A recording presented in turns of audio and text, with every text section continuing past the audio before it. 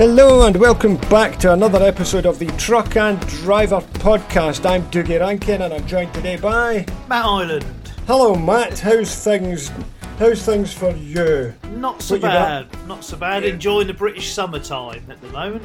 Oh yeah, what summertime now? You're Yeah. down in, I could never remember, is it Norfolk or Suffolk? Suffolk, but I'm very close to the Suffolk. Norfolk border. Yeah, so what's it been like down there? Because I know July has been an absolute washout here in Scotland, and it's all related to this jet stream, whatever, that comes down the Atlantic Ocean, and it's basically completely swerving the whole of the UK and Ireland and going into France and everything, and they've got like scorching heat in the south of Europe and things like that, and we're getting absolutely nothing from it at all. And obviously you're in a big agricultural area, so how are the farmers getting on with things? Because this must be creating difficulties for harvesting and cutting silage and all that kind of stuff, I would imagine. So this week and last week I've been working for Normans of Halesworth, who they're a farming family, although the transport side, they've only got 5 trucks, but the trucks don't get involved with the agricultural side, they're just on general haulage. But when I got back today, Mr. Norman come in, sort of said hello, and mentioned the weather, and he just sort of shook his head, said, "Don't even mention it." He said, "I'll keep checking it," and I don't know what. He was pretty downhearted about it because it seemed as soon as harvest kicked off, it just started raining, and it's rain, and I just sort of said, "Well, I'm thinking optimistically that it's going to be good for the sugar beet," and he sort of threw his arms up and said, "Well, I don't grow sugar beet." Oh dear. So it's been nice in a way that it's a lot easier to sleep at night. You're not sweltering. I was up at 3:00 this morning going to do a trailer change, and it was about 8 degrees outside. It was lovely and fresh. It is frustrating that we've got we've kind of swung from you had a lot of very dry ground as well. I remember talking to you about a while back, saying, "Oh, we really could do with some rain," and now you've got too much rain. Yeah, that's pretty much. Yeah, it's gone from one extreme to the other. Like say, last year was just scorching hot drought, weeks and weeks and weeks, just desperately waiting for rain, and it really did play havoc with the sugar beet season. It got delayed by at least a month when they could. The ground was like concrete, so they couldn't get them out the ground, and when they did, they were like carrots rather than sugar beet. And then it eventually started raining, and then just didn't stop. So the ground was then too wet. So it's kind of looking quite good for the beet, but the rest of it is not looking so great. I mean, I know Terry Seaman had pretty much most of his fleet waiting at Great Yarmouth yesterday to offload onto a boat just because it's raining. They can't open the boat to unload the trucks, so. They just end up sitting about for hours on end, just waiting to offload, and you then have the knock-on effect from that as well. So, yeah, it's not. I think from a farming point of view, it's not the best. Best summer. We've had many years like that. Sort of, it's just been absolute sodden washout of a summer. I remember one year, I think it was 2007 or 2008. Some of the shows that we went to that were like flooded out. Billing Aquadrome.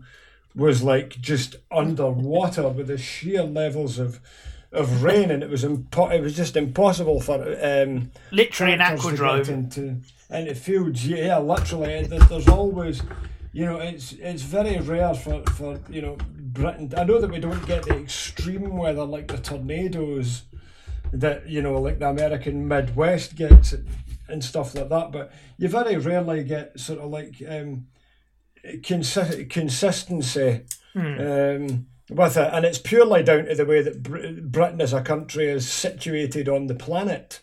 Yeah, we're just completely at the behest of that bloody jet stream thing, because like if you go across into Central Europe and things like that, Poland seems to get very sort of consistent hot summers. As do a lot of these countries, but it also gets sort of very cold in the winter as well. Yeah, and we don't seem to get as many extremes as that, which is a big reason why we don't use sort of winter tyres and things, and the whole country really isn't set up for extreme conditions because we don't get them that often. So yeah, We just, grinding to a halt in your automatic transmission truck in the snow with its normal tyres on it is just something that we put up with. Yeah, when the gritters haven't been out despite the warnings. I would like to do a behind the scenes at different gritting operations around the country, because some are definitely more efficient than others. Round my way, South Lanarkshire Council certainly seem to be out and about more than West Lothian are. Yeah. And of course they've got the silly regions as well, so they get to a line where they no longer have to drive, and it can be like this big hilly dodgy section that could really do a bit of grit on it, but because they've hit the border they just turn around and go back. With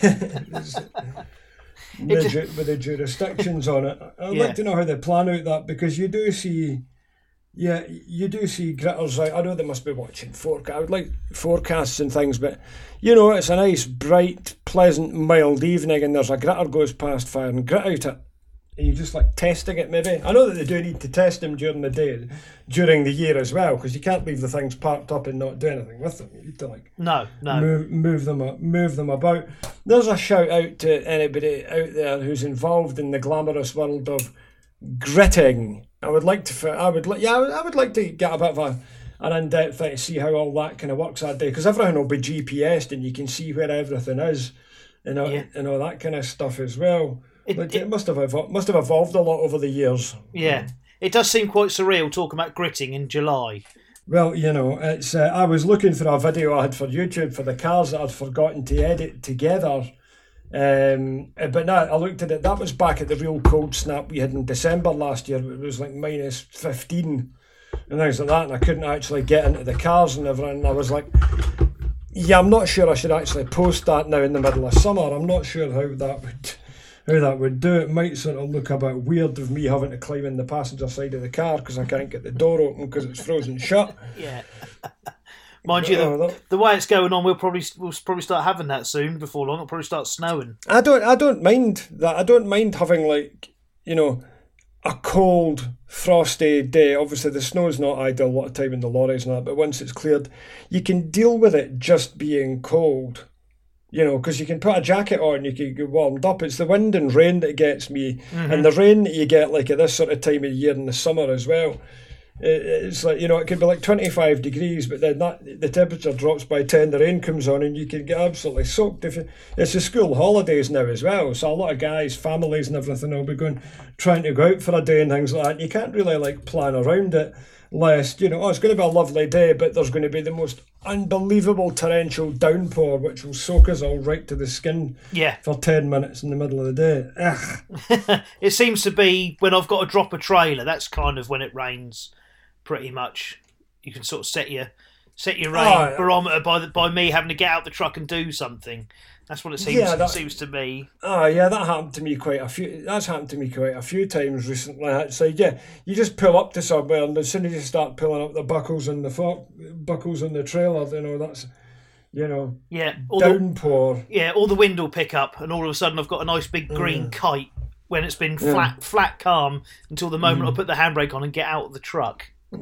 It's not so bad if you're tramping, because there's every chance that you've got a full change of clothes with you. But if you're on day shift, you can end up pretty bedraggled. Off of the soaking you would get off the back of that. Fun and games.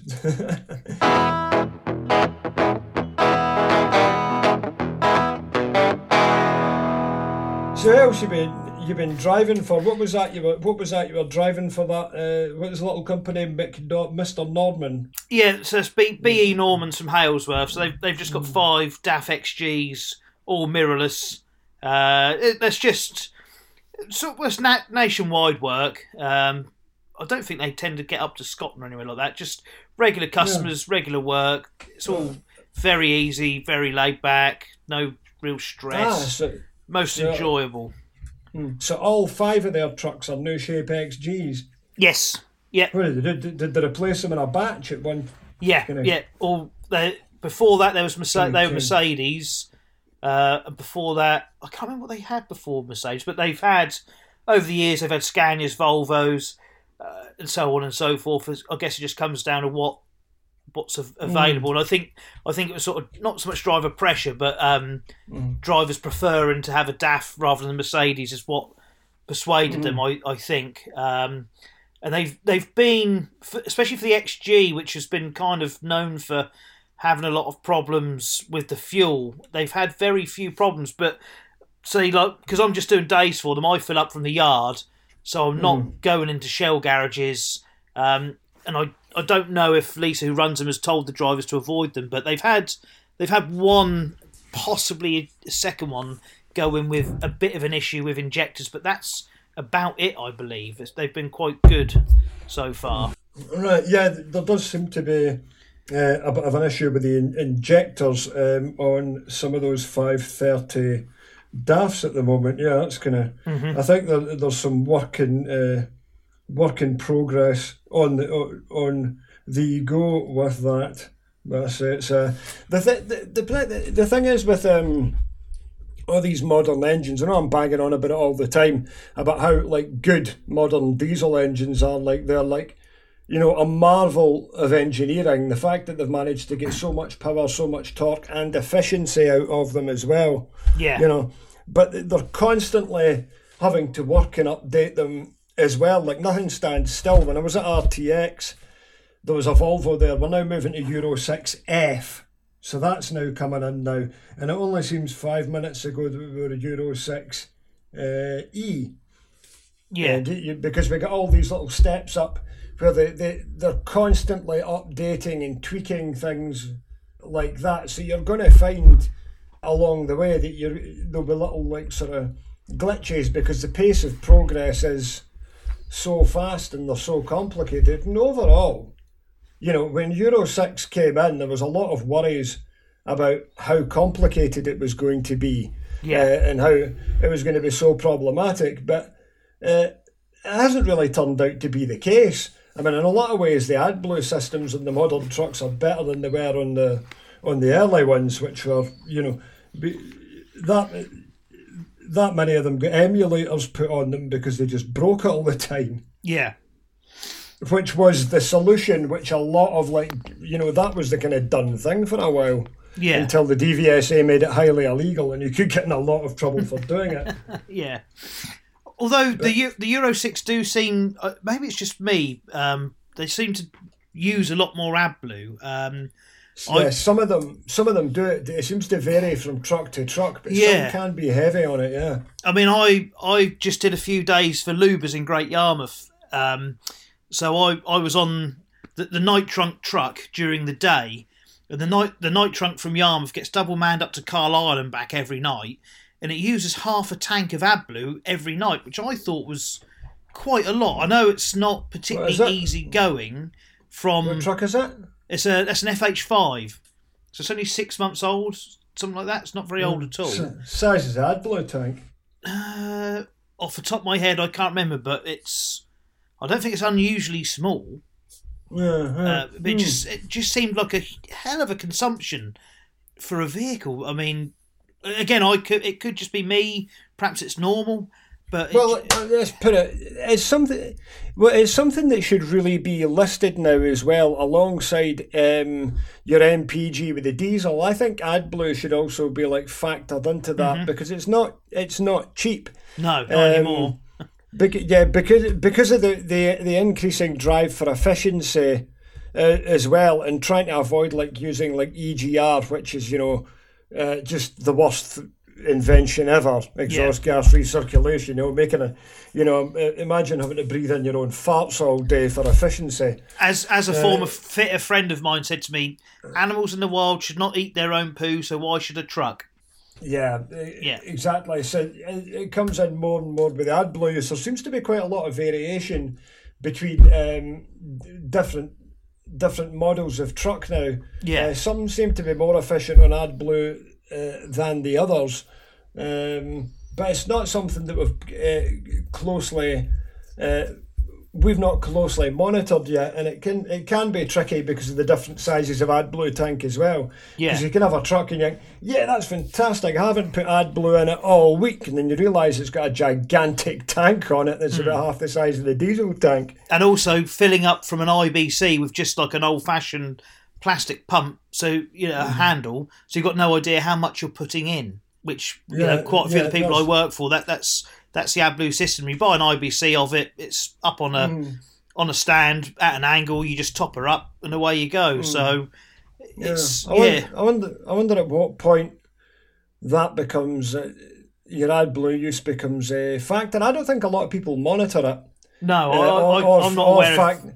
Or factor it in when they're like buying or speccing a truck. It's just something that it uses. But it would be interesting to see if you've got two trucks which run side by side on work and they both do, say 10 miles to the gallon. I wonder, but one uses like a lot more AdBlue than the other. What difference the cost would be? Because you've really got to buy AdBlue in bulk as well. Yeah. You don't really want to be buying it on the pump, no. On the pumps, the price of the pumps is insane. I know, that that's kind of designed to get people who've got cars and small vehicles with tiny little AdBlue tanks that don't use much of it. But holy shit, it's expensive. Yeah, I know. Bob Beach had written something about AdBlue and the factoring it in and what. But for the life of me, I can't remember which vehicle he was talking about. When I was reading what he had written, it was on his Facebook, I believe. But I tell you, talking of what was it? Was it a Volvo? I was talking to Bob last week about a truck, and he had mentioned, what was that again? Because AdBlue came up in the conversation, and it was very good on AdBlue, and I think it was actually a Volvo, but it was a turbo compound one. Yeah. Yeah, I'm going to go and look. I'm going to give myself something to do with that and do an investigation into AdBlue consumption. Because, like I said, but it is hard to monitor. It's not that without the right. Exactly what it's using. There's not a setting in a truck where it tells you the AdBlue per mile. Is there? Or have I never looked? Must be something there. Yeah, I've got AdBlue investigation. Yeah, your consumption and the costs. Yeah, find out what the I might see if I can speak to a couple of owner driver mates of mine. See if they because if anyone they would be more likely to monitor it. I would guess, but I'm not 100% sure. But I shall try and find out some information as well. Just because I'd be really curious to see what some of these modern engines do as well with the AdBlue switched off. Yeah. How much it's changed, because I know that there were cases with like earlier trucks. I know for a fact my mate had a Euro 5 Volvo FH. AdBlue pump was knackered. The garage forgot to fix it, put it through its MOT, and it passed the emissions when it had AdBlue on it. Oh. So it was all right, interesting, but of course, even though it passed the emissions, you've still got to have the AdBlue system working, because that's illegal. So be curious to see exactly what difference it makes to the overall emissions, and how much it's changed as we move on, because we've got another 2 steps of Euro 6. We go from F to G to H, and then Euro 7 eventually. But I maybe mentioned this in the previous podcasts. By the time we get to Euro 7, all these European governments in the EU are kind of saying you can no longer sell diesel-powered heavy goods vehicles. Now, it's going to cost the manufacturers billions to develop Euro 7 to go to this, because it's really hard to get to get even more efficiency out these engines. So they've got to spend billions on that, while also being forced to spend billions on electric. Yeah. Now the problem. So it's not really fair on them as well, because they could also be saying, well, actually, you should. What about looking at hydrogen as well? And and then you've got the gas options and that as well. Well, they can't be forced to invest in everything if you're going to draw a line in the sand and say, at this date this needs to happen. I don't think it's going to with a ban on any of this. I think they're going to have to change their ideas round, because it's just not going to work. So there was a very interesting response to that I read yesterday, and I'm racking my brains, and I'm pretty sure it's the head honcho at MAN, and I can't find it at the moment. I will find it for you afterwards, and I'll send it to you, because he's discussing about it. Another hypothesis is, as another owner-driver friend of mine said, who's going to have to spend another £1,200 to get his truck London friendly. If all the truck manufacturers turned round and said, you know what, we're not doing that, what would Europe, for argument's sake, actually do? Just fine them all, and they'd say, well, we're not paying that, or tell you what, we're not going to build anything for the European market. What would happen? Because Swains of Kent have just put in service a fully electric Volvo Arctic, I believe, in Maersk colours, which it's about 2 tonne heavier. The range is very limited, so on and so forth. But I know that another company was asked to price up putting another fully electric vehicle on the road, because they're a competitor to Maersk, trying to be green and all this. So the chap who runs the company, all very interested, blah blah blah. So he started inquiring. I mean, straight away, you'd have to lease the vehicle off of Volvo, because they cost over £300,000, I think it is, for a tractor unit. Yeah, it's like it can be like 3 times the price. And of course, then to charge it, because obviously got limited range, etc., etc. The infrastructure wouldn't be good enough in his yard, so he'd have to spend £120,000 roughly to upgrade the electricity supply in the yard, so he could charge the truck up. And I think at that point he then just lost interest and thought, no, that's just no good. And ironically as well, speaking to another friend of mine, most of the electric vans, or say electric, they're battery vans, aren't they? They're charged with electric. They're not actually run on electric. For DHL and FedEx and people like that, at the end of the day, they go back and they plug into a generator, which is running on diesel, because because the grid can't cope. So you're running around in a battery-powered van that's charged up every night by diesel. So, is that generator Euro 6? I don't know. No. I'm not very clued up on generators, but I can't imagine they're... No, I bet it won't be. So much of it's virtue signalling. It's frustrating. You said £120,000 there. I spoke to a truck dealer, RTX, 85 grand they need to spend to get a charging point in with there. And there's a whole lot of stuff needs to be done to the infrastructure. Yeah. And these are just like sort of individual cases about there. Once a whole industrial estate wants something like that. Yeah. It's said now, like, the government you should be seeing big construction projects for all this stuff now, but nothing's happening. No. Nothing's happening with it. It's a really, really strange time that we live in with all this stuff, because all these politicians, all this net zero, all these countries, COP 26, 27, 28 or anything, nobody was voted in on this mandate at all for any of this, and it's going to cost like billions. I say that the truck makers are doing a fantastic job. They're moving on. They've done everything continually updated, made these things more efficient. If you look in Britain as well, the way that fleets have adopted more modern vehicles as well, there was like huge investment for people to be running modern trucks. The vast majority of what you see on the road now is Euro 6. Yeah. And also, as a side as well, on my drive home, I just sort of observed where I live, we're close to Sizewell Power Station. The go-ahead's been given for Sizewell C, which is a nuclear power station. So there's plenty. Oh, that's good. So it depends who you are, I think, because there's an awful lot of signs up saying, no Sizewell C, blah blah blah, don't allow it, etc., etc. It's not too late.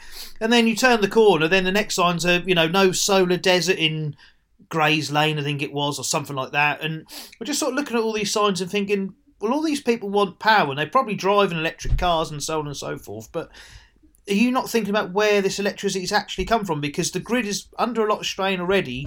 No. If everyone's going to be going more electric, we're going to need more power stations or solar deserts or wind turbines, whichever one you go for, we're going to need more. Yeah, I don't. There needs to be. I got told there's a nuclear power station being built at Hinkley Point, but it seems to me that like nuclear is the only way forward to generate a lot of this power cleanly. There's like limitations.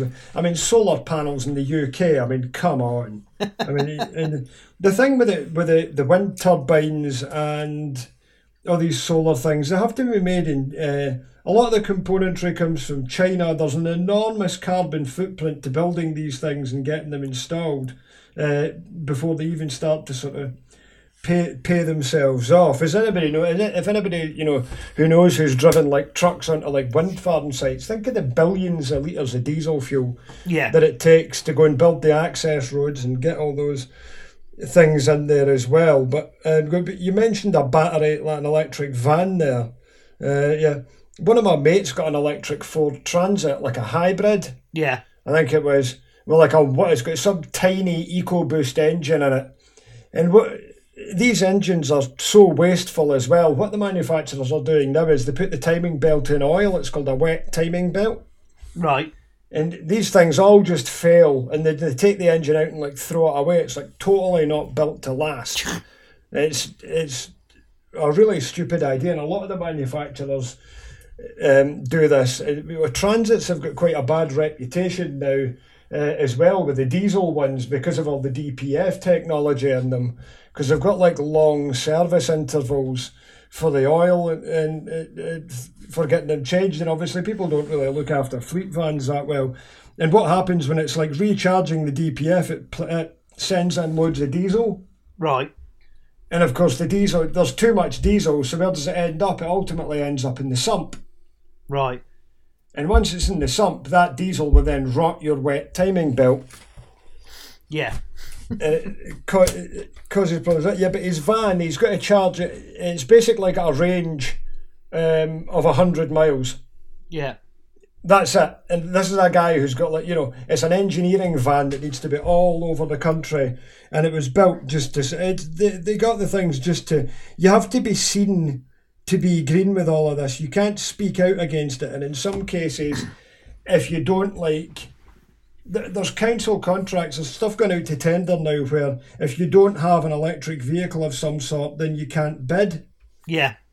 So a lot of people are buying, like little electric vans and stuff like that, just to say that they've got one. And I mentioned this. The impressive thing at RTX was these electric trucks. I mean, like those Volvo electric trucks are just. They're so well engineered, and they can absolutely do, they can do certain jobs like no problem at all, shuttling back and forth all day with containers, stuff like that. Yeah, I mean, they'll be great for it, but the weight limit, they're 4x2 tractors. You need to have a 4x2 because of the batteries, but they're so heavy. So in the UK, we're going to have to completely redraw the weight regulations to allow for these 4x2 electric trucks to be able to pull like a decent amount of weight as well. But I say Tesco made a big thing. Yeah, we've got like one so far. We're going to do the flexibility and everything, and it's all right for Tesco to do that. Yeah. But not even Tesco could replace everything if it's all 3 times the price. No. There needs to, but that's why, in a free market economy, things should evolve naturally as things develop and become more affordable and more desirable to people, and it becomes more viable. Then these things will filter in. Simply saying, net zero 2050, nobody's going to create any emissions at all and everything. By then, it'll be absolutely fine. But it's not going to work. But good. But coal. If you look back when we grew up, right, we had coal fires, we had leaded petrol, nothing had a catalytic converter on it, and that, you remember? And even like right up through the sort of 90s into the 2000s, you remember being behind a diesel van or something like that, it would stink. Yeah. Then all our gas boilers are much more efficient. We've got condensing boilers now. A lot of houses are better insulated. The country, I mean, we've deindustrialised as well, unfortunately, because the governments are happy to produce. They prefer to go and import goods which are produced elsewhere, even if they're made. They create more pollution somewhere else. As long as it's not created here, that's fine. As long as we don't dig up the coal that's under our feet and we burn somebody else's coal, then that's somehow all right. Yes.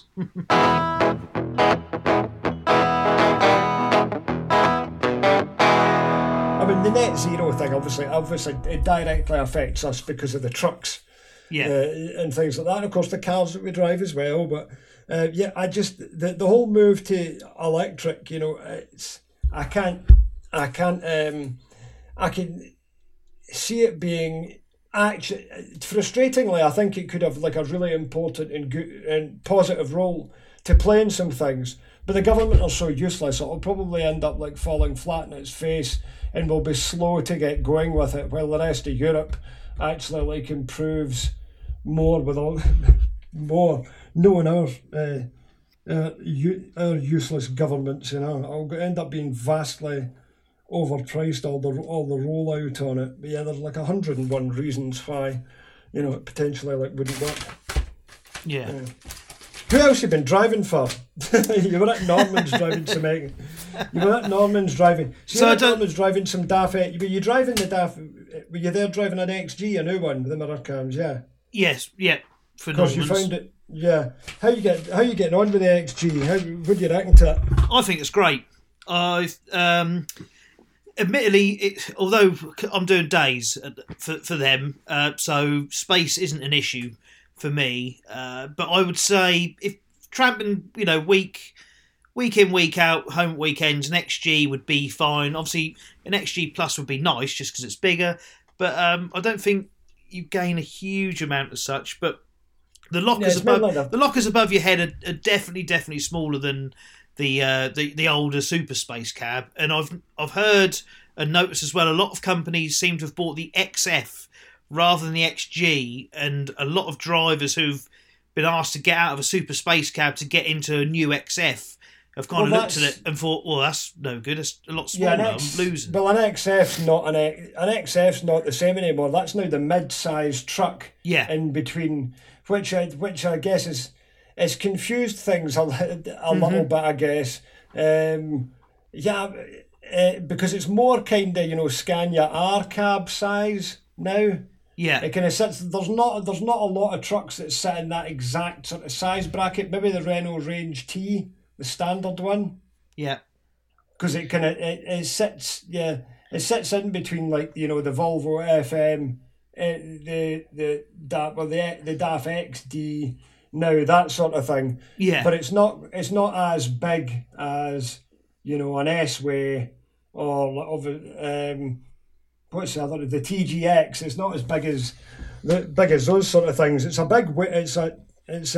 really good all rounder. But yeah, if somebody's not paid attention to the spec on that and thought, all right, XF, yep, go for that big cab, same again. Yeah. It's not going to have anywhere near the amount of space in it. No, definitely not. Definitely not. So, I'd also like to say Normans are very kindly letting me use one of their trucks for the East Coast Truckers Children's Convoy, which is... It's come round again, has it? Wow. Yeah, it's in a month's time, August Bank Holiday Sunday. Do you do that twice? Is that on twice a year? No. Wow. It's been that's weird. I know. It's been a year. Unbelievable, really. So I'll be using that. And when's that? Sorry? When's that? It's the August Bank Holiday Sunday. When's the August Bank Holiday? The last weekend of August, I believe. I'm pretty sure it is. 28th. Oh, you're going to test me now, aren't you? 28th. Is it the 20th? 28th is a Monday, unless I'm looking at a 2022 calendar. So maybe, it must be the 27th then. Yeah, it must be the 27th, I guess. So, it will be then. So if you are at a loose end, if you want to come and wave us all on, Same as last year. Absolutely. Yeah, that's a really, really good event by the looks of it, with the pictures and all of that. It's phenomenal, the turnout that gets, and it is for a good cause as well. Oh, definitely. So, really looking forward to that. There's been a few photos I know that you've seen, which are actually taken by my friend Joe Bearton, who's doing a bit of work for Terry Seaman. He's just taken delivery of a new XD DAF, funnily enough, which has also been Fodenised. Right, I've not seen another one that's been Fodenised. Yeah, he's also got a second one on the way. Now, whether that's going to have the same treatment or not, I don't know. I've only seen photos of it. I've seen it on the road going the other way, but I've not been able to get up close and personal and have a good look. But I know it's got phone badge on the grill, so I presume it'll be like the XF that was done. It'll be all the little things like inside on the trim and the steering wheel and stuff like that. But I shall have to try and get down and see Terry and have a look at the truck at some point. Yeah, I do like it, because obviously Terry, you might remember a couple of years ago, well, Terry Seaman was, a big Foden operator, one of the biggest in the country. If there was, 100 Terry Seamans in the UK, there would still be Fodens running today. Yeah. As he jokingly says, he still wears that black armband for Foden, Uh-huh. So, and I just like it as well, because he's still painting the trucks. They're not accountant white.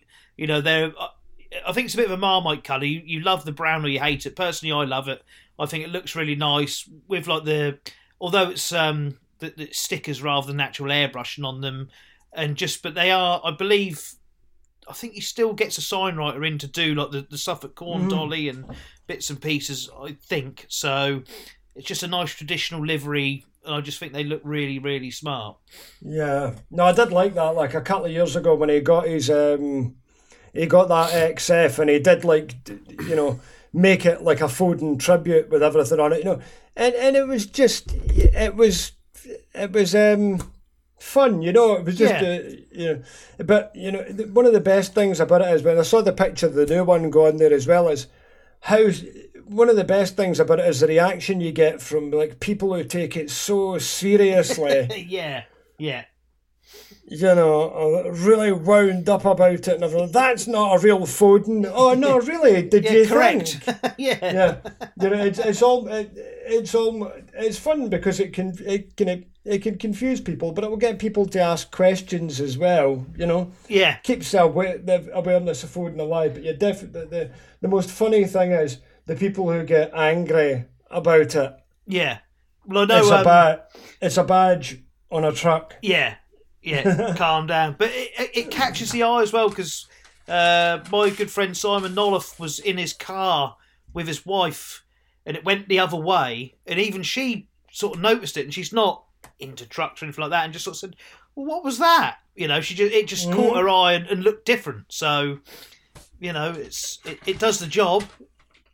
Yeah, that's good. I would like to go down and visit, actually, because it was during that time where with that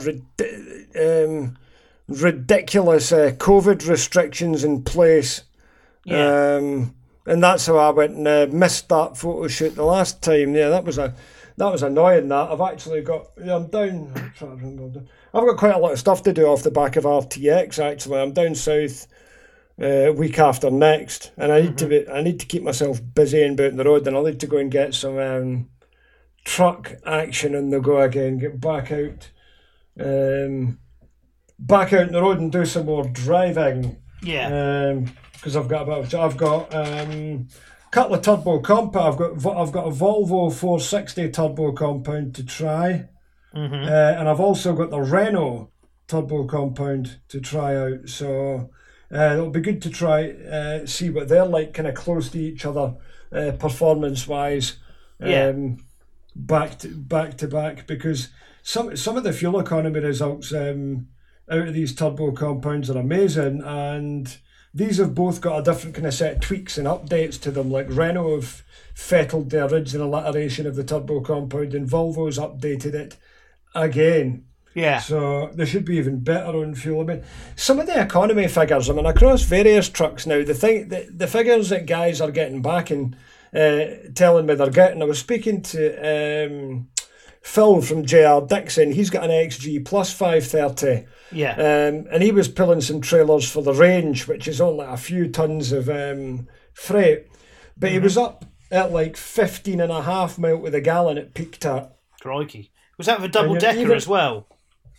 I'm not sure it was a double decker, but he was down, it can average out at sort of 12, 13 miles to the gallon. You can get out that truck, and it's like across the board the increase in fuel efficiencies quite amazing, really, across all these trucks. But they can't shout about it as much as they would like to, as I've mentioned before, because it's diesel and that's not allowed.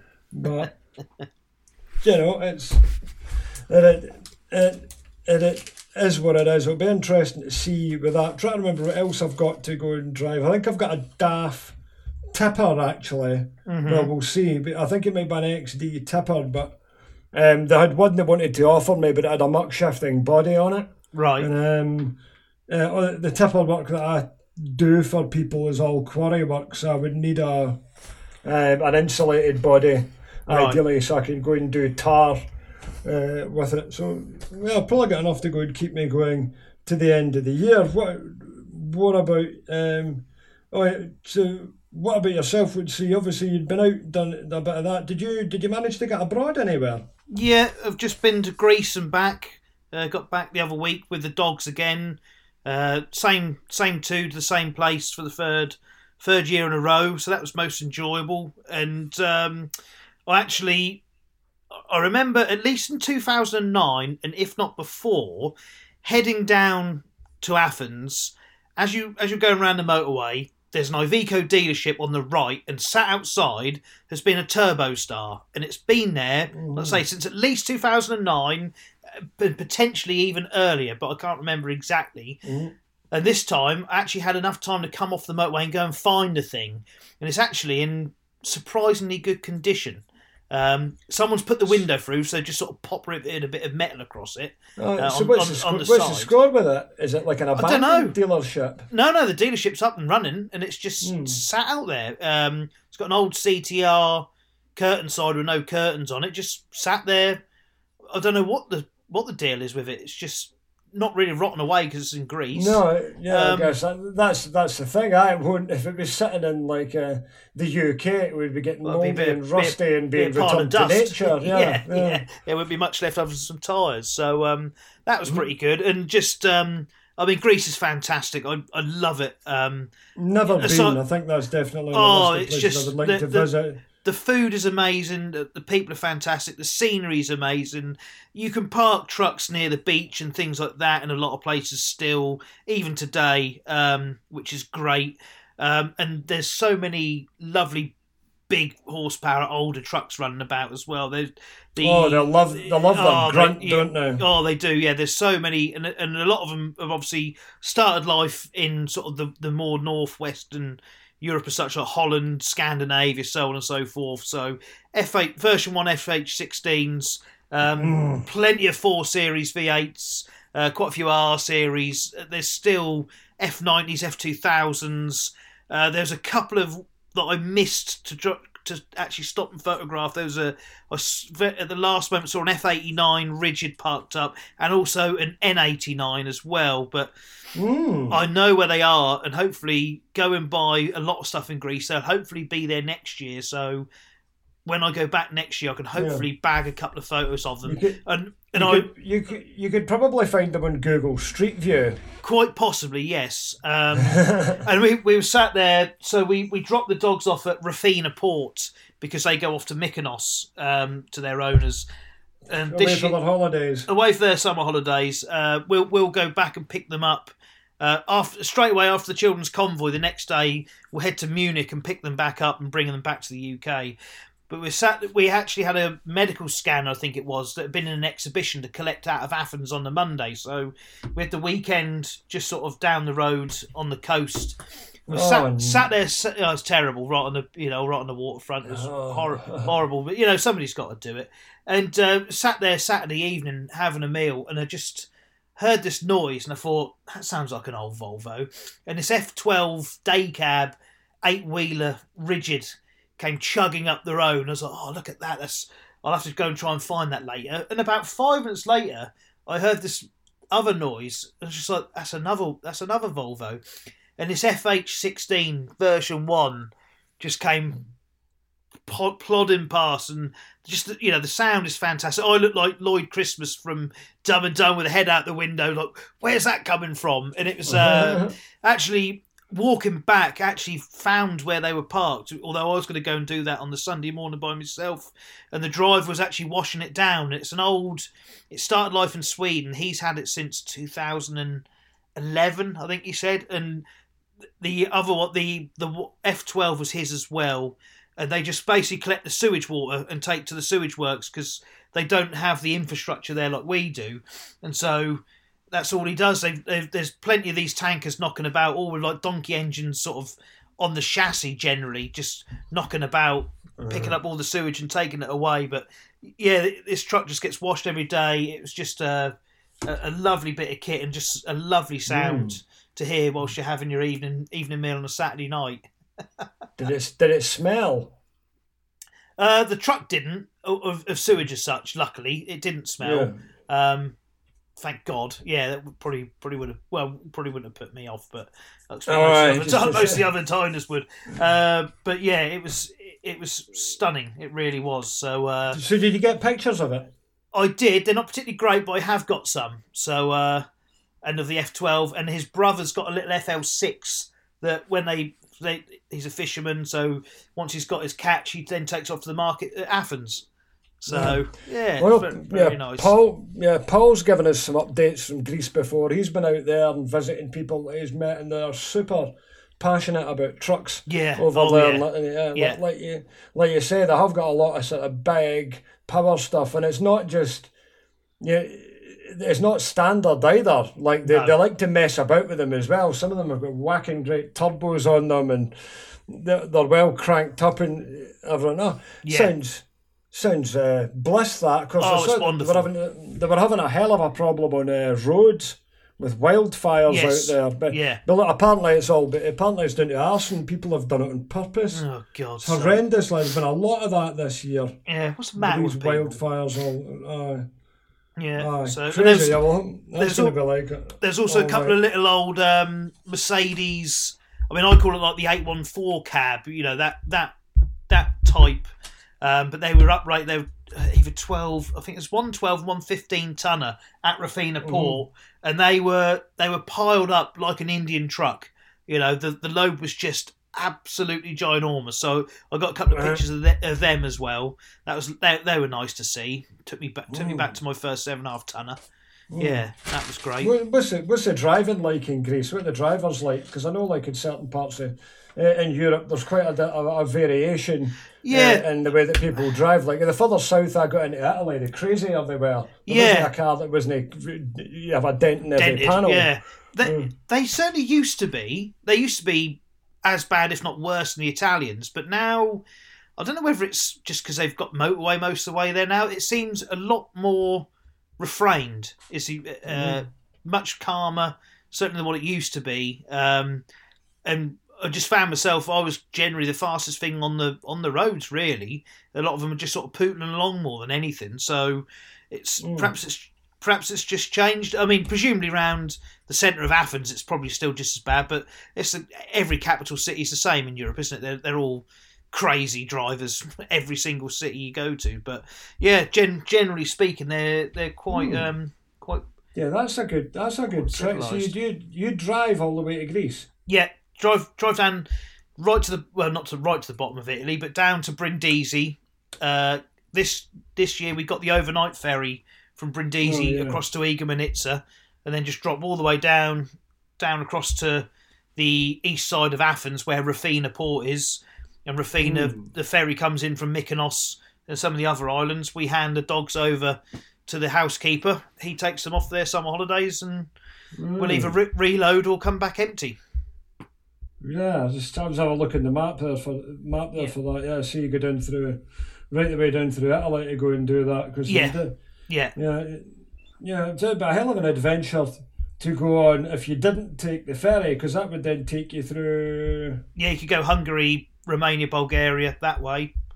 Yeah, which I've done before. Yeah, I mean the only downside to going overland, the roads in Bulgaria still leave a lot to be desired.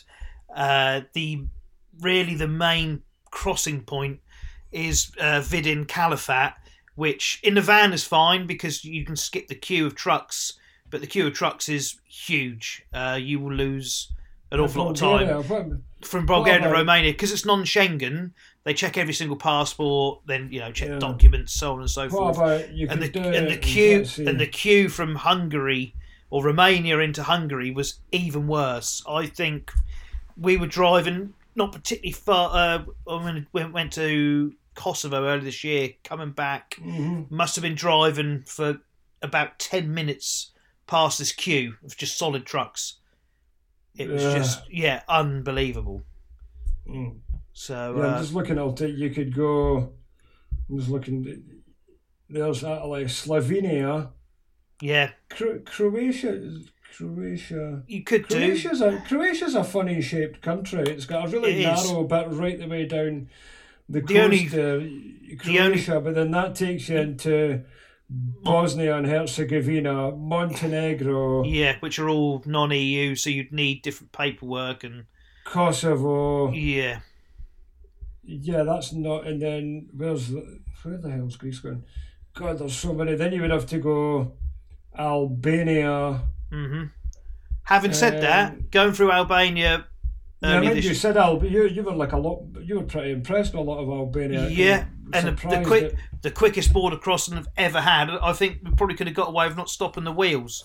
The chap passed the stuff back so quickly. Just looked at the van, went camping, went no, got animals, okay, gave his stuff back and off we went. Couldn't care less. It's fantastic.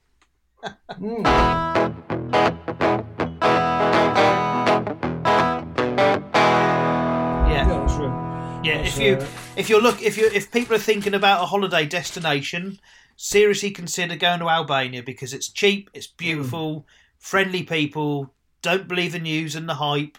It's well worth a look around. All that sort of area of Europe, Macedonia, Montenegro, Albania. Oh, it's fantastic. Yeah, really, really worth going and have a look. Or even go overland. Take your car, go and have a giggle. Oh, absolutely. That's what I'm thinking. I want to go and do a nice run in September sometime. That to do a sort of holiday, road trip. Yeah, once you're in Slovenia, the traffic is kind of, you've got through Germany and Austria into Slovenia, the traffic eases off, the scenery really starts, it just gets better the further you go. I love it. Yeah, interesting. Yeah, I'll definitely have to do some more investigation around that because I would like to go and explore some places what I have not seen yet. Because that's a great thing about doing if you're able to do European work in a truck as well, like how you did, because you get to go and see so many of these places, and I get absolutely, and get paid for it, which is even better. Absolutely. Well, here we're over the hour mark on this. We podcast are. Look at that. So yes. Time flies when you have fun. Oh, just to say as well. Yes. I was going to say any other business before we wrap this one up. Yeah, Chris Madison, open your eyes.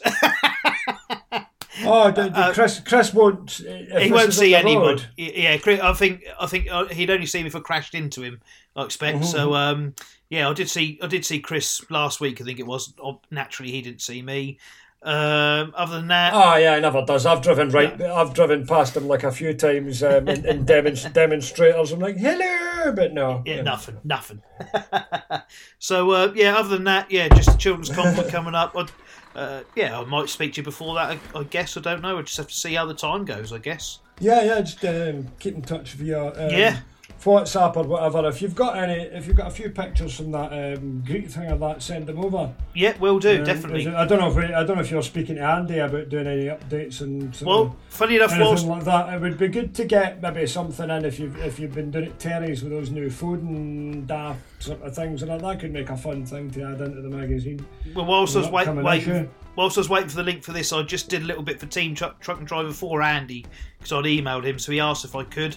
So I've sent him a few pictures and a little write-up. So nice. Yeah, excellent. Right, cool. All right, thanks, guys. Lovely. Cheers, Dougie. All right, cheers. Catch you next time. Bye-bye. Speak to you soon. Ta-da. Thanks for listening to the Truck and Driver podcast. Please subscribe to this podcast so you never miss an episode. To keep up to date with the latest news, 100% for drivers, visit truckanddriver.co.uk, where you can also subscribe to the print edition of Truck and Driver magazine, which publishes on the last Friday of every month.